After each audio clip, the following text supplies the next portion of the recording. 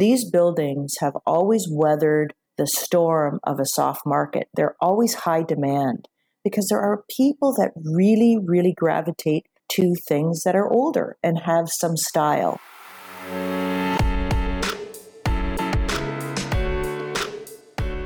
Hello and welcome to today's episode of Invest in the West, where we talk about investing strategies and real estate related topics in the western part of the United States.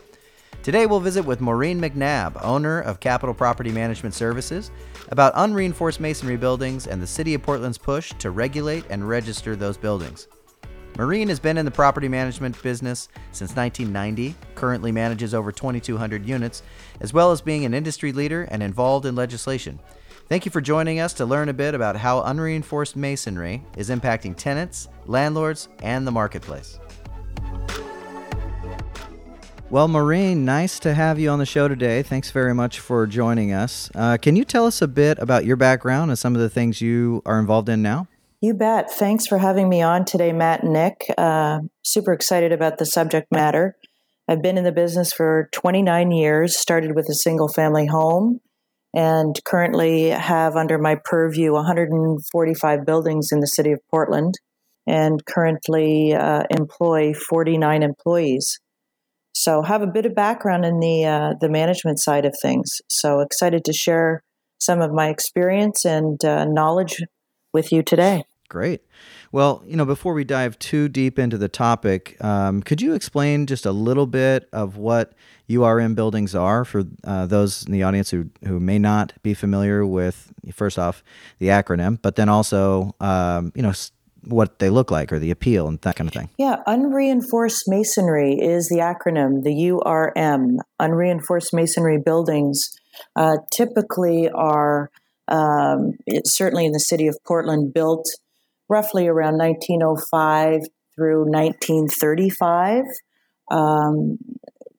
Have particularly interesting architectural features, and I would say make up a good portion of the multifamily and commercial buildings that make Portland sort of a unique city on the West Coast. Yeah, it's definitely something that in the inner core that gives it the character, right? Some of the appealing pieces of major metropolitans that have the masonry look or the buildings of that period certainly make it that appealing neighborhood walkable place, right? Well, absolutely. I think what is kind of interesting is, West Coast versus East Coast. East Coast is very accustomed to having turn of the century buildings that make up the predominant part of some of those metropolitan areas. The West Coast, being a newer part of the United States, don't have as many. So when we do see them, we kind of get excited about it. And I think part of the appeal is that we are preservationists here, and we see these as rare gems. Yeah, so that's one of the actual, appeals for those buildings, it seems like, in the area. I know that for a long time, at least, especially over the last 10 years, people have kind of looked to get their hands on, what they call brickers or buildings with that type of character that the masonry brings. Do you know if that's changing at all? And if so, why that might be? I can't say that it's changing. In fact, I think in a way they're becoming more popular. And they're more popular because if you just think about the architectural side of things, you're looking at rare craftsmen, people, architects, construction engineers that really had a trade that you don't see any longer. So I think that they're more coveted than ever. And then when you see all the new buildings being erected next to them, you really start to see, the drastic difference between real fine architecture and something that doesn't look terribly different than the next building that's being erected. So they become almost a little bit more visible amongst modern development, if you will. Yeah, and that makes sense. It definitely is something that, they do stand out a lot. But, one of the things that has happened recently is that the URM buildings have become a bit of a hot topic in larger, metropolitan areas. Recently, places, whether it's San Francisco, Seattle, Portland, they're talking about retrofitting those buildings. This has really become a focal point for many local municipalities. Can you give us some background on why that is and the perceived, danger of those buildings? Well, I'm not sure if you recall the New York Times article that came out 5-7 years ago that really put this subject on the map for certainly Portland, because we are in the major subduction zone. So it all of a sudden got national exposure and focus. And because Portland has roughly, I think, 200 buildings considered unreinforced masonry, became a real focal point for us. And all of a sudden, state and local government started to focus on this. In the event of a big event, such as a 9.0 earthquake, what would happen to the city of Portland? So it became a very hot topic. It remains a hot topic today, but it's a complicated subject. Just in a very quick, brief nutshell, I would say that's how it sort of became front and center of many of the real estate concerns, if you will. Yeah, and I remember when that article came out and just the local reaction in Portland. I think a lot of people were really surprised that that was a possible scenario that could unfold over here in the Northwest. A lot of times we think we're pretty isolated away from earthquakes. We don't always think that as an Oregon problem, more of maybe a California problem or other places like that. But obviously, to your point, this has kind of turned the direction of the city of Portland more towards this particular topic. So there's a high concentration in certain parts of the city, particularly Northwest Portland, where you're going to see more URM buildings, and the city's kind of put forth some pretty draconian measures. Can you tell us a little bit about some of the requirements the city has attempted to impose on URM buildings? Well, the most recent policy that they had tried to impose on building owners was, at a bare minimum, placarding buildings, notifying public that this could be considered an unsafe structure in the event of an earthquake. So you can imagine what that did to local investors, almost like a scarlet letter on their investment, identifying it as potentially an unsafe structure.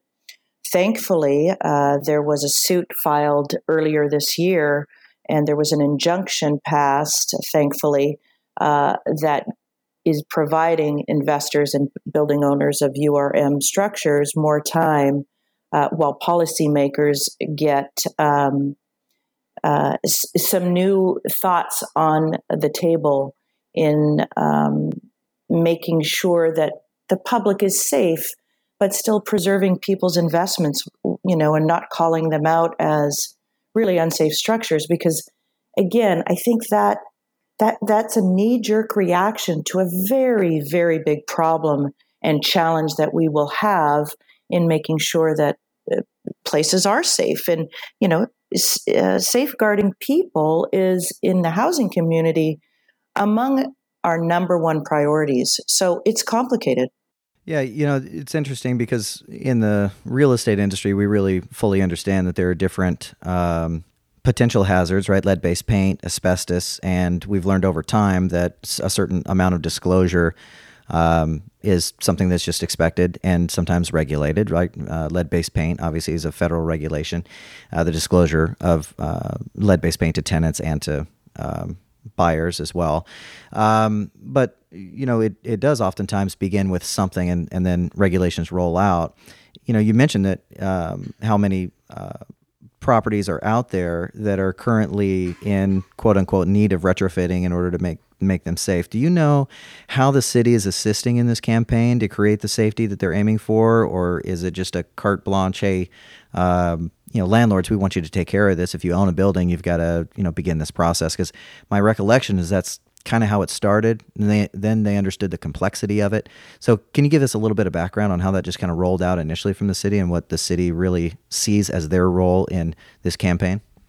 Well, I think like many city governments, again, they also want to make sure that they preserve their city and safeguard their citizens. So when you are put on notice, for example, that there could be a potential problem, you want to fix it, and you want to fix it quickly. Like most policies, they take an extraordinary amount of time to vet and to really consider all the factors and the repercussions and the unintended consequences that it imposes on investors. So, it started at the city level. It has sort of moved at more of a state narrative and conversation level. But I think that the city is trying very desperately to make sure they have done their part to safeguard their citizens. And so as a result, you had this very quick, policy of placarding.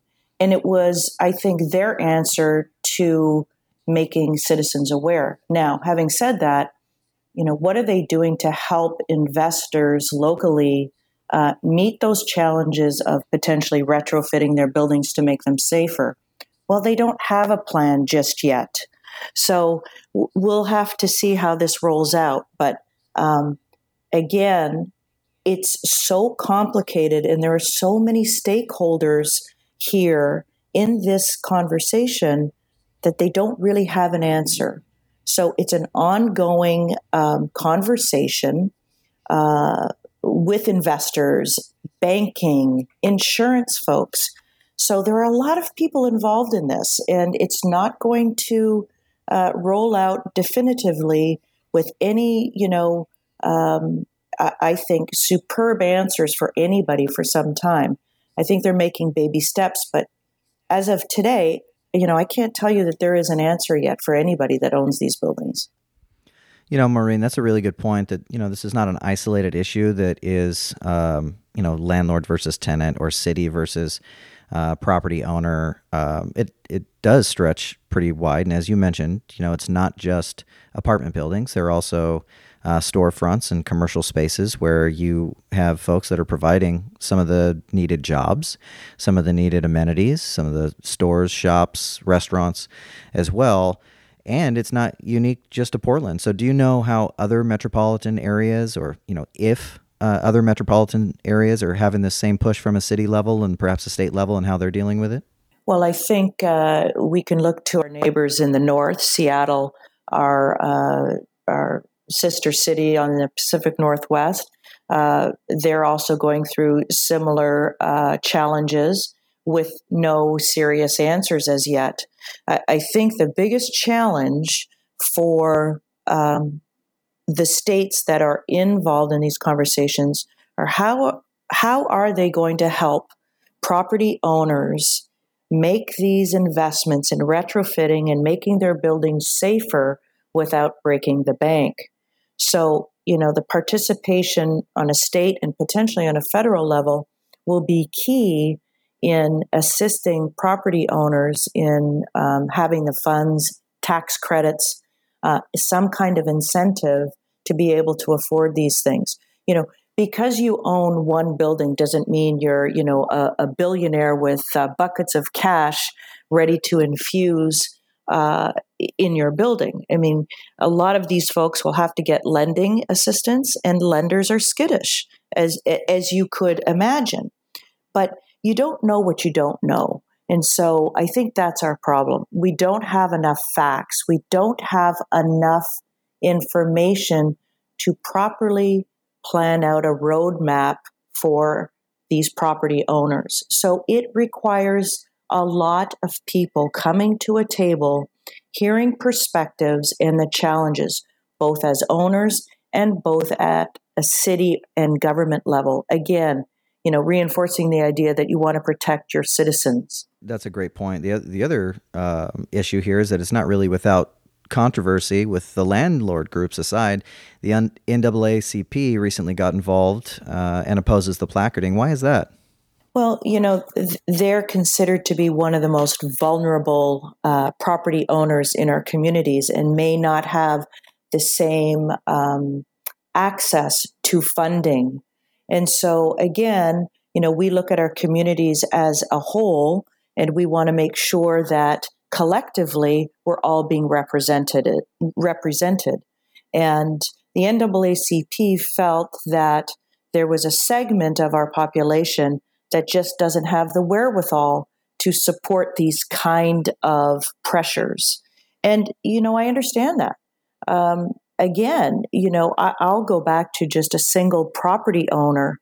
That individual too may not have the access to financing. And, you just look at the domino effect that this can have on somebody. And if they can't afford to do retrofits, they have no choice but to sell that asset.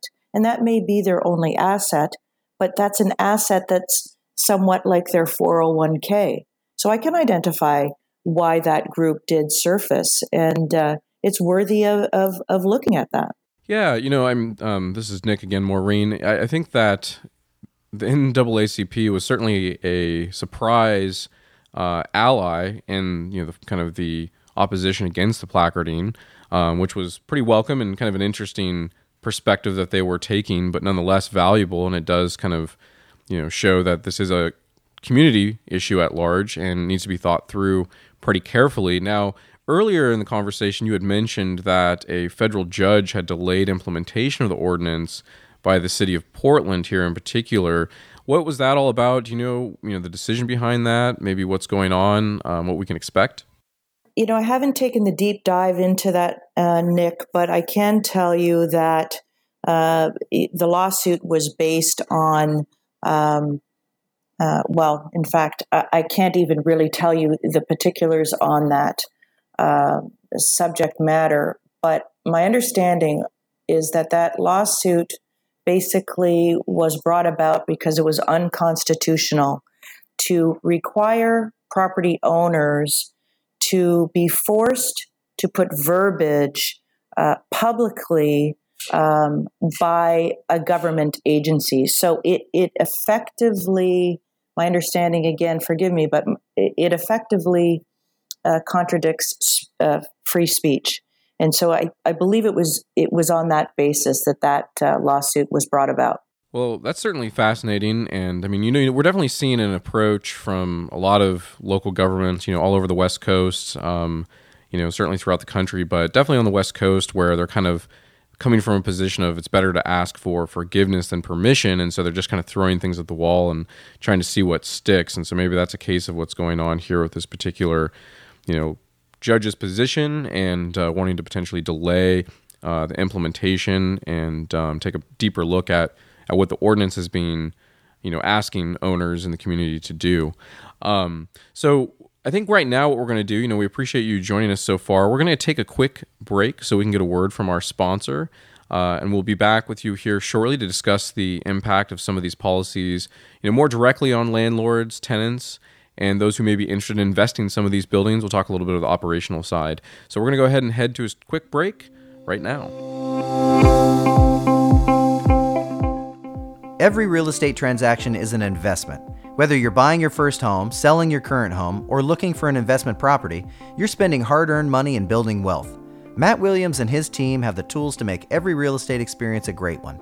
Unlike other realtors, Matt and his team have industry expertise and resources that save you money and simplify the process. If you're thinking of buying or selling a home or want to work with a true professional to invest in real estate, go to bisonproperties.com to learn more about Matt Williams and his team. That's BISON properties.com. Okay, so now we're back from our break, and we're going to jump into some more discussions from an operational perspective. So, Maureen, you've been known to manage a lot of these buildings, the URM buildings, some of the most beautiful buildings in Portland. So you have a lot of experience with them, I imagine. What do you think some of the maintenance pros and cons are of ownership of a building that's designed around masonry elements like a URM building? Well, certainly plumbing will always be the number one issue. I mean, you're dealing with original piping, mostly, oftentimes original boilers that heat the buildings, and I would say if you are an investor and you're looking at a potential purchase, those are the kinds of things you're going to want to pay attention to. Now, having said that, it doesn't typically scare anyone. These are things that can be addressed if there are plumbing issues, old pipes need to be replaced.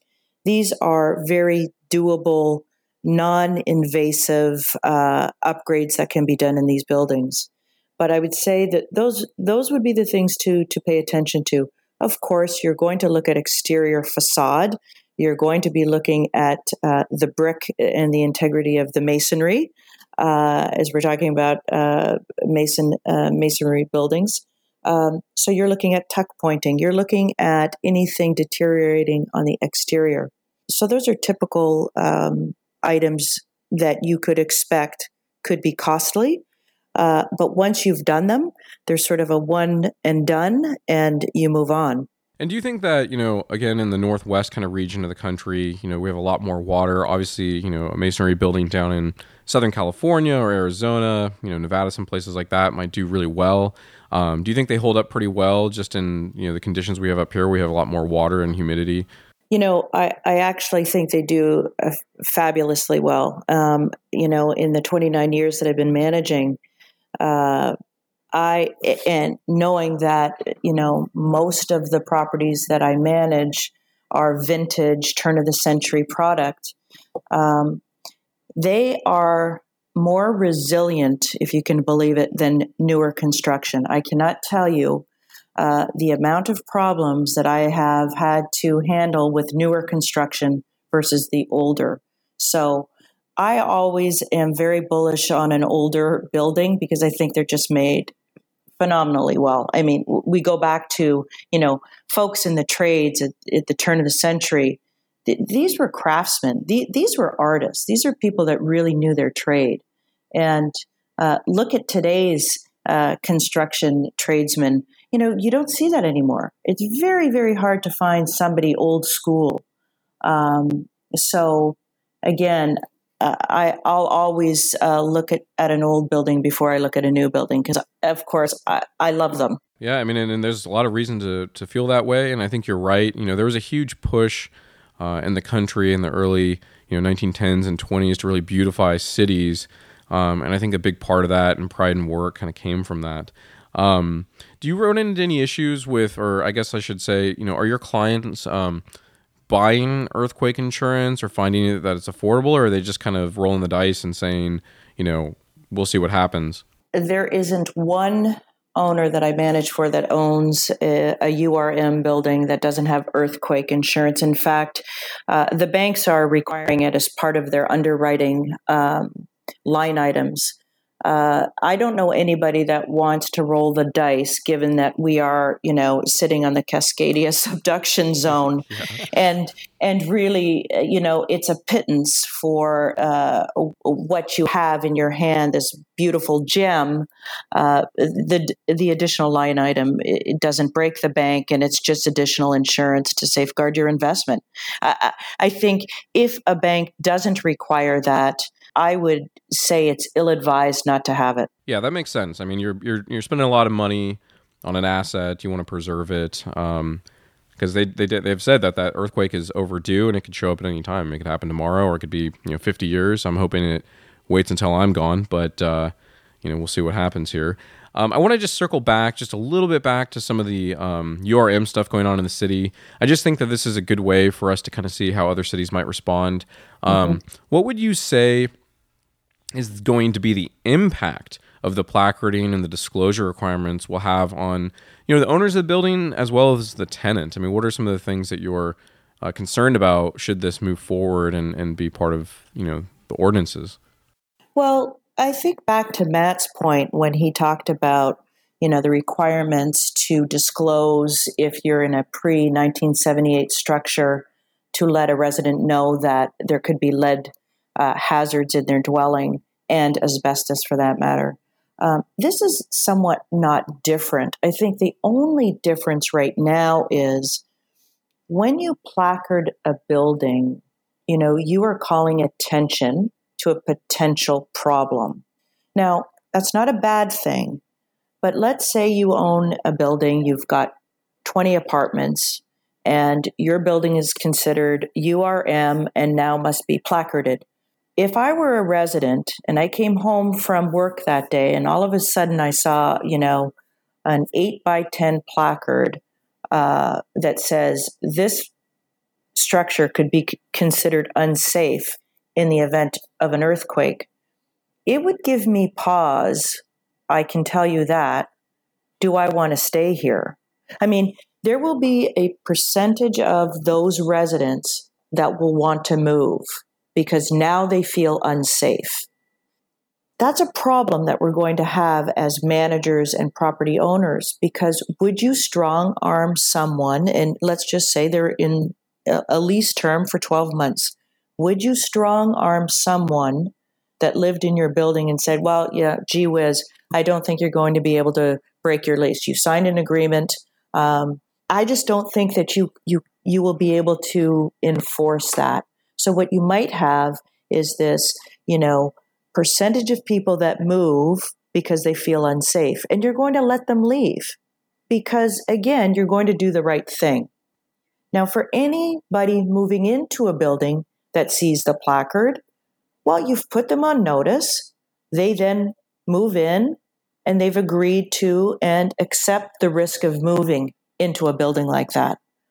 The information is not yet known because we don't have that happening at this time, but it is worrisome. And as a manager and a property owner, it is worrisome because I don't know what the effects will be. I don't know really how people are going to take that.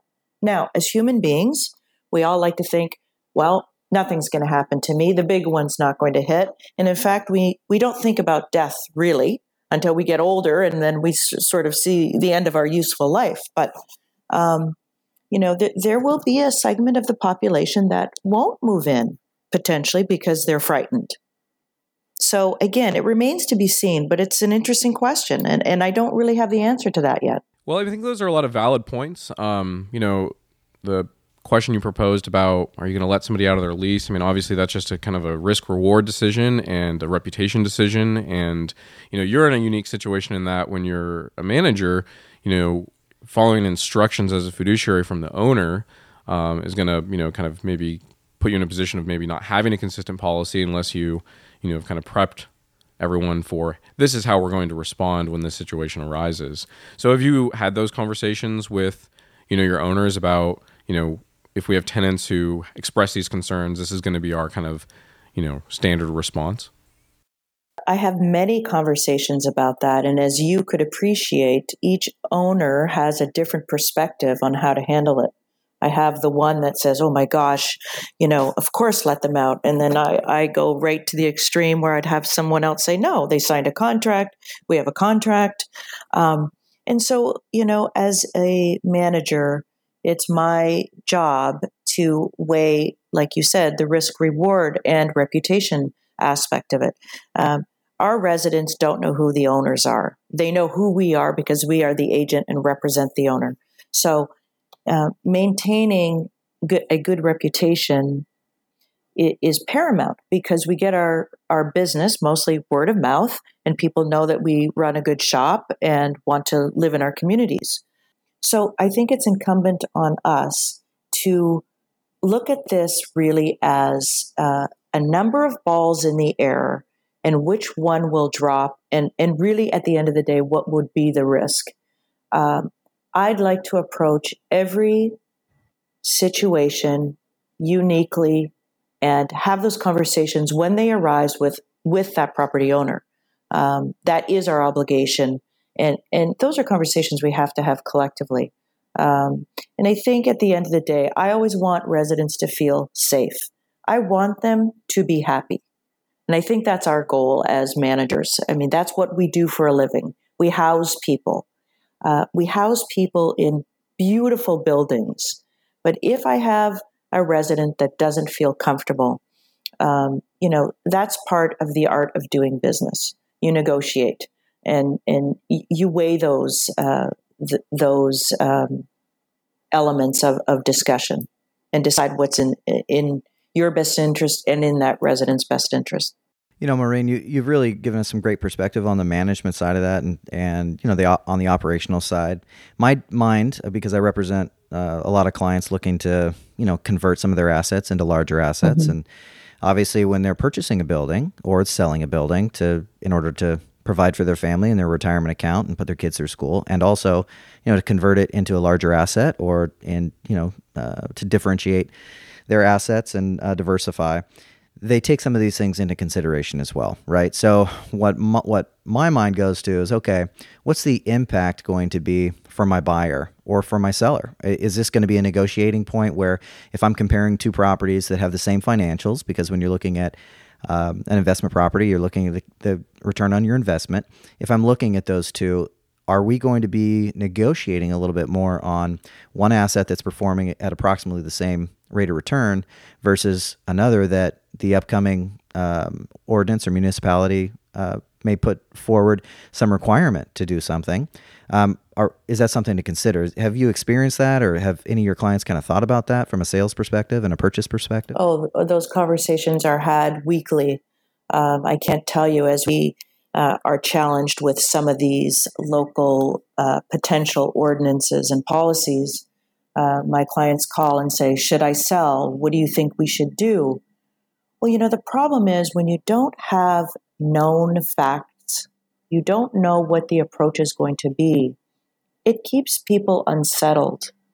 And, at the end of the day, the people that are owning these investments, the URMs particularly, without question, each and every one that I talk to don't want to let go of that investment because it is a gem. It's a rarity.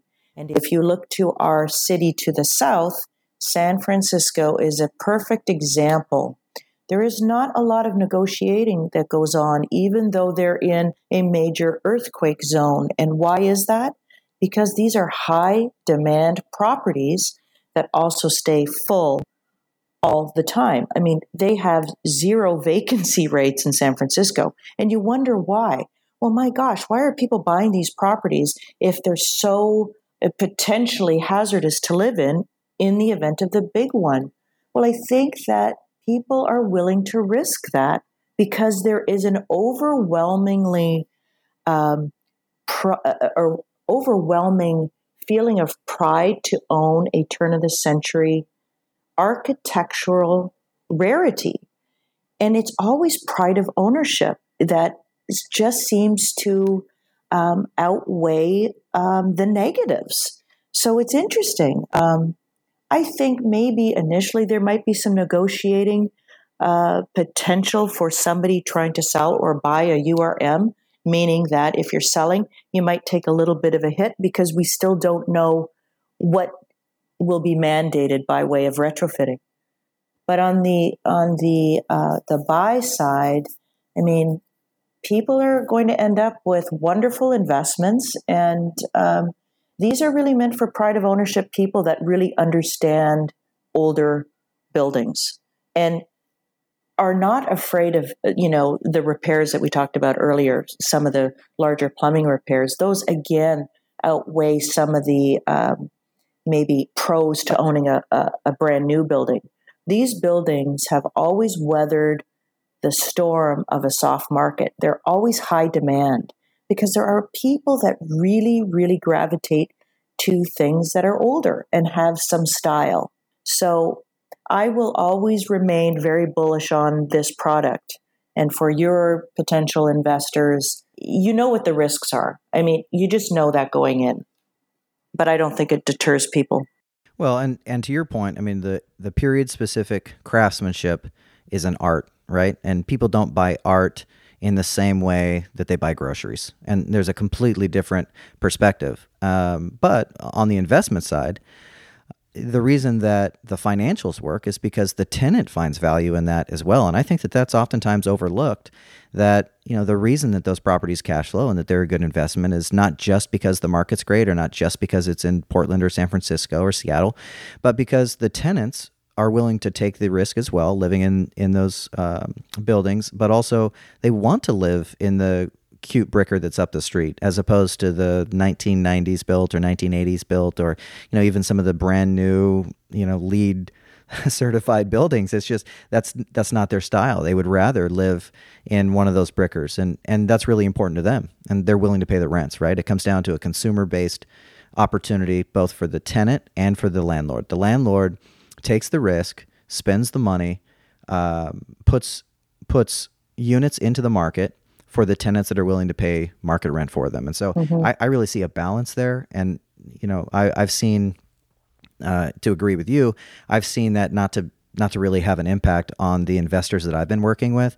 When they're looking at a building, they're looking at the return, but they're also looking in the opportunity to provide a great product to people who are interested in the market, in living in those units. And that's really been an interesting process, because you get so many clients, and I'm sure you have a variety of different types of clients that, some are literally just looking at the return. Other people are wanting to tell their friends, yeah, I own that building, the one that you drive by that's really cute and has these features, or that's been there, proven for the last 100 years. And that's really an interesting concept to look at. But many people consider it a risk to buy a brand new building, because they're using new products that haven't been tried and true, and they don't necessarily know, the settling hasn't been completed yet, the airtight atmosphere that they're creating, and the systems that are the new bell and whistle, maybe it's not something that they're 100% on board with. So, you may have found that in some of your clients as well. Well, I think what's really fascinating to me, as much as the new product can be very alluring, very sexy, it's got all the amenities and bells and whistles, like you say, the old buildings are sustainable from a affordability price point, let's put it that way, relative to new product. So what's so nice about that is you can, as a resident moves out, those tend to turn very quickly because they're high demand, because not only the price point, but also because of the architecture lure of these older buildings. So in the 29 years that I've managed, and I've been fairly focused on where I manage, I keep it to the urban-centric area, high demand area. I haven't gone, too far outside the city limits. But those occupancy rates have stayed extremely high in very soft markets, where I can look at some of the newer product, and that is not true. So your expenses start to go up once you have these vacancies for long term.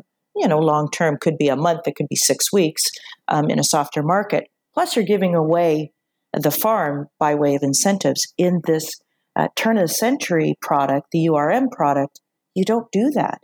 If you have to come down slightly in rent, it doesn't even hit the radar in terms of, losing, significant income. It's just coming down slightly, but, you can immediately get a resident to move in. So there's so many benefits to the older architectural properties in our city. And I think that's why I've, knock on wood, been able to weather some very soft markets over the years.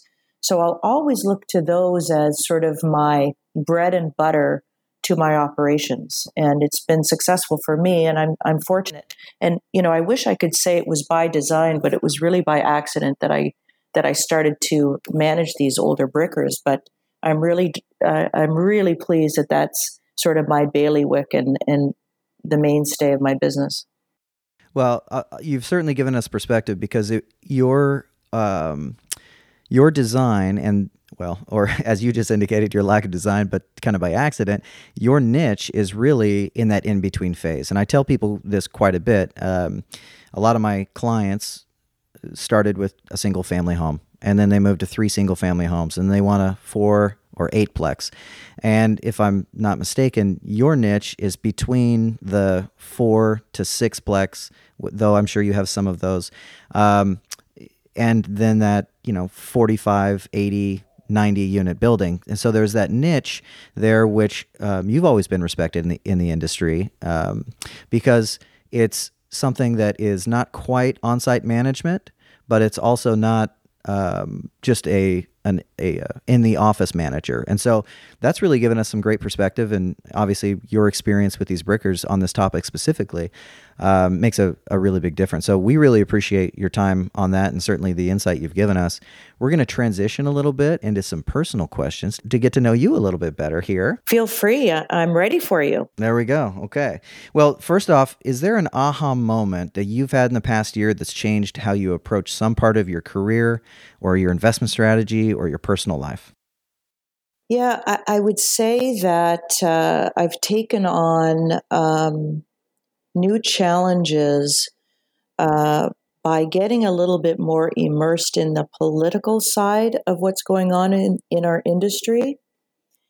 And I feel like mother hen in a way. I feel like now more than ever, based on so many of these challenges, URM policy making being one of them, that I feel like I have to really safeguard and protect an industry that has been so good to me over my career.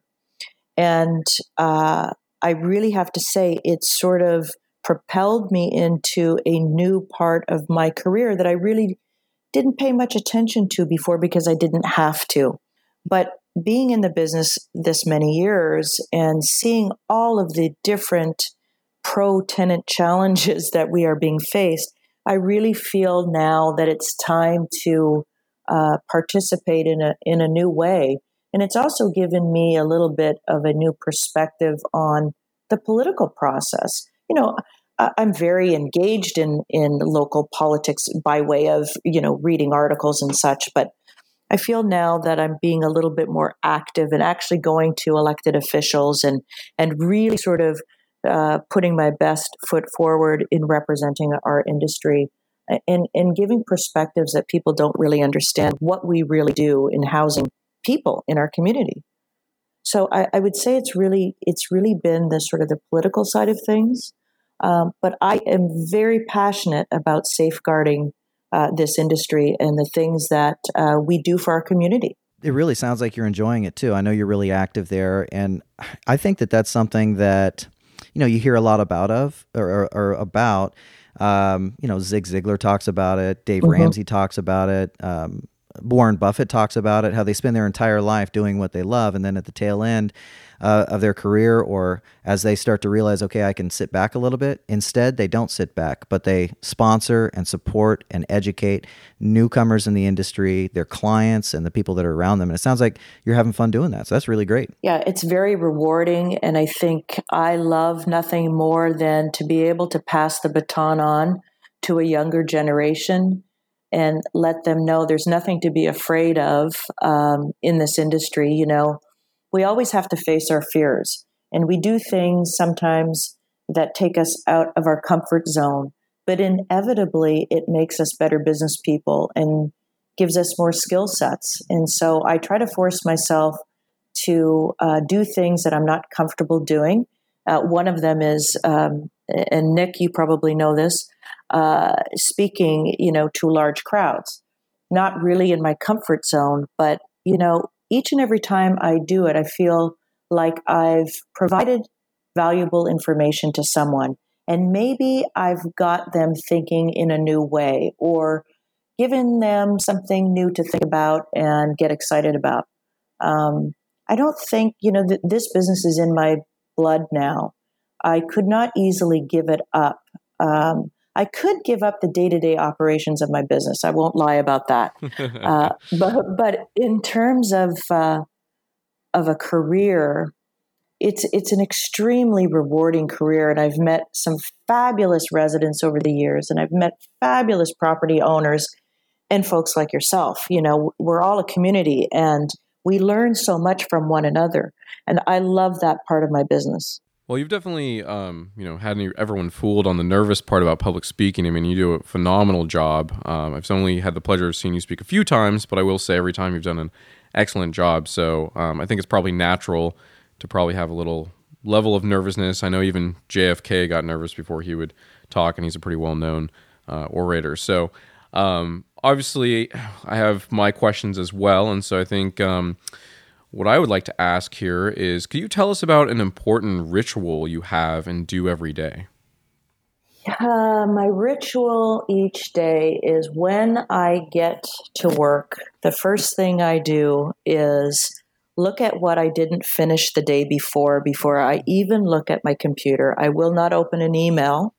I won't look at email until I look at my desk and make sure that everything I was working on the day before is finished and buttoned up.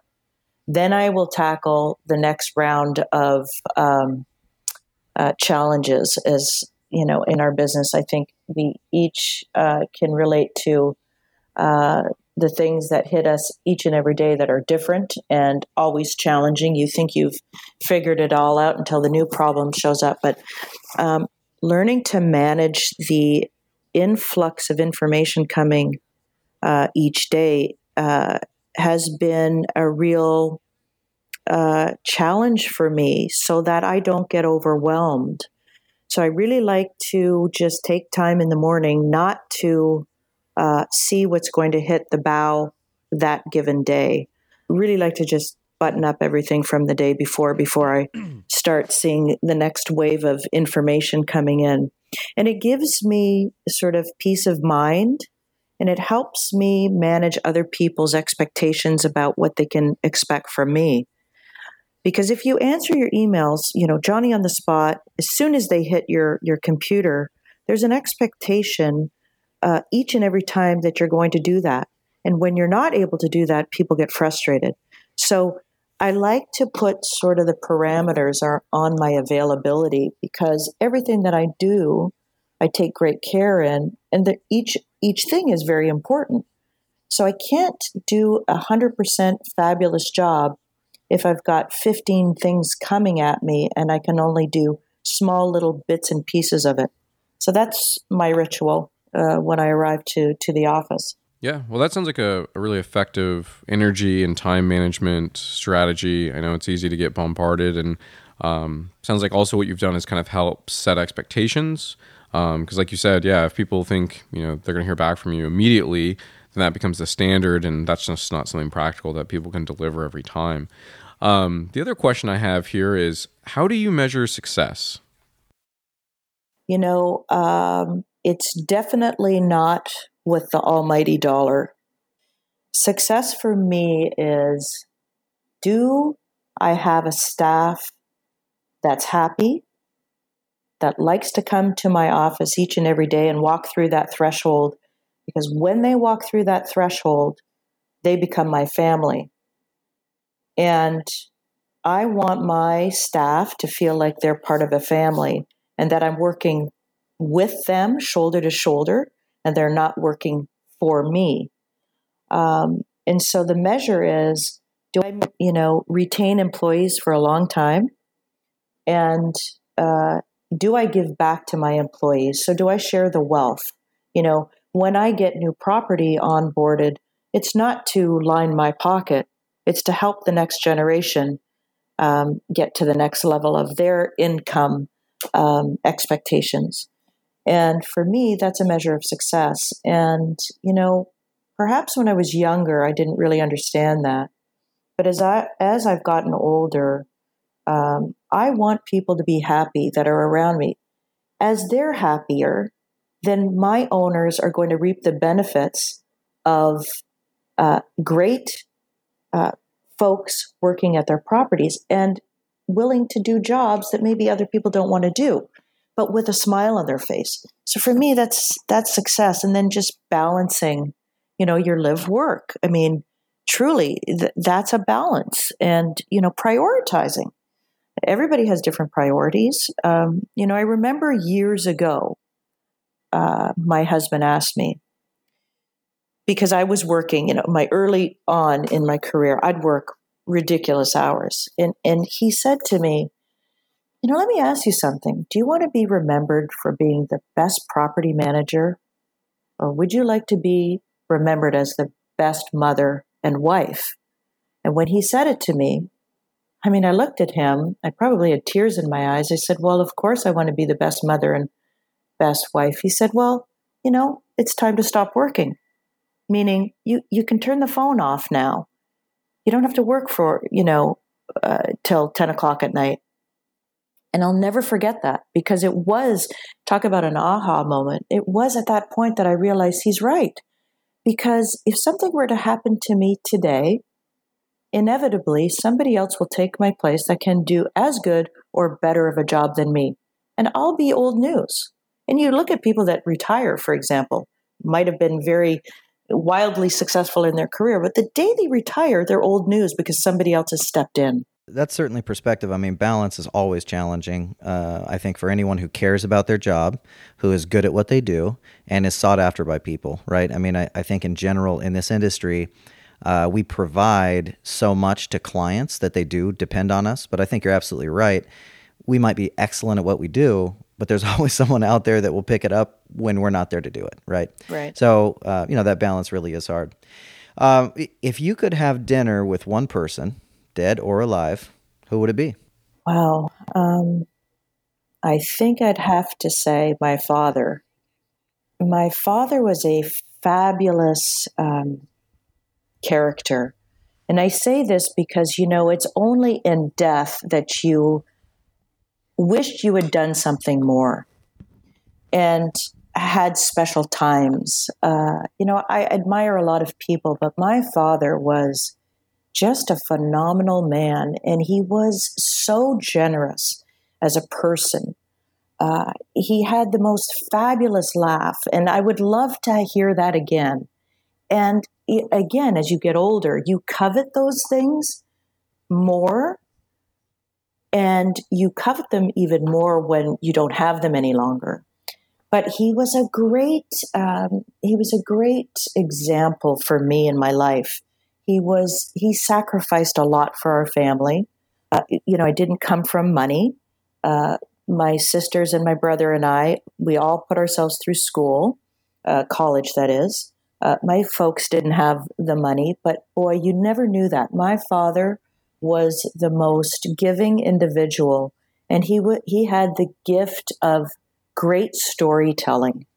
And you can't find that any longer. Great storytellers are hard to come by because there isn't the gift of language like there used to be. Everybody is so consumed with their devices that pictures are telling their stories, so they don't really know how to articulate. And so he was a great storyteller. So I would love to have that time again with him and just have a really fabulous meal and pick his brain on so many other things that I really just didn't. And so if I could, that would be my guy. Well, I mean, really, it sounds like that's an extension of your measures of success, right? I mean, what your father was to you and being that example and that the best father is kind of what you want to be providing right now. Every now and again, I think of that a little bit myself and thinking, who am I impacting now that would remember me and want to remember me later on, which is what you've done, obviously, with your husband, with your kids. That's really critical. So that's powerful. Thank you. My question now is, if you had to choose one, and only one, would you choose whiskey or wine? Whiskey. Excellent answer. Great answer. Excellent answer. All right. Well, we want to thank you for coming in and spending time with us today and the audience today. How can somebody or the audience get a hold of you or view your information? Well, my email address is maureen@capitalpdx.com. My website is www.capitalpropertymanagement.com. And that would be a really quick glean into the kind of product that I represent. I'm a fee manager mostly and have an array of clients that run the gamut in terms of expectations on how to operate a property. So I'm very familiar and I would say chameleon-like in my attitude toward managing for folks. But very pleased that you've asked the question and invited me today, and would welcome any phone calls and or queries via email if folks prefer that type of communication. And again, thank you very much for inviting me today to share some of my experiences. Thank you very much, Maureen. Really appreciate you joining us. Yeah, likewise. We're going to have to say thank you for joining us. We know you're a busy person, a popular person, and a knowledgeable person. So thanks for being on our show here. We're just going to close it out. Look forward to another opportunity in the future. And that was Maureen McNabb with Capital Property Management. That wraps up another episode of Invest in the West. I'm Matt Williams here with Nicholas Cook. Be sure to subscribe so that you can get the next episode.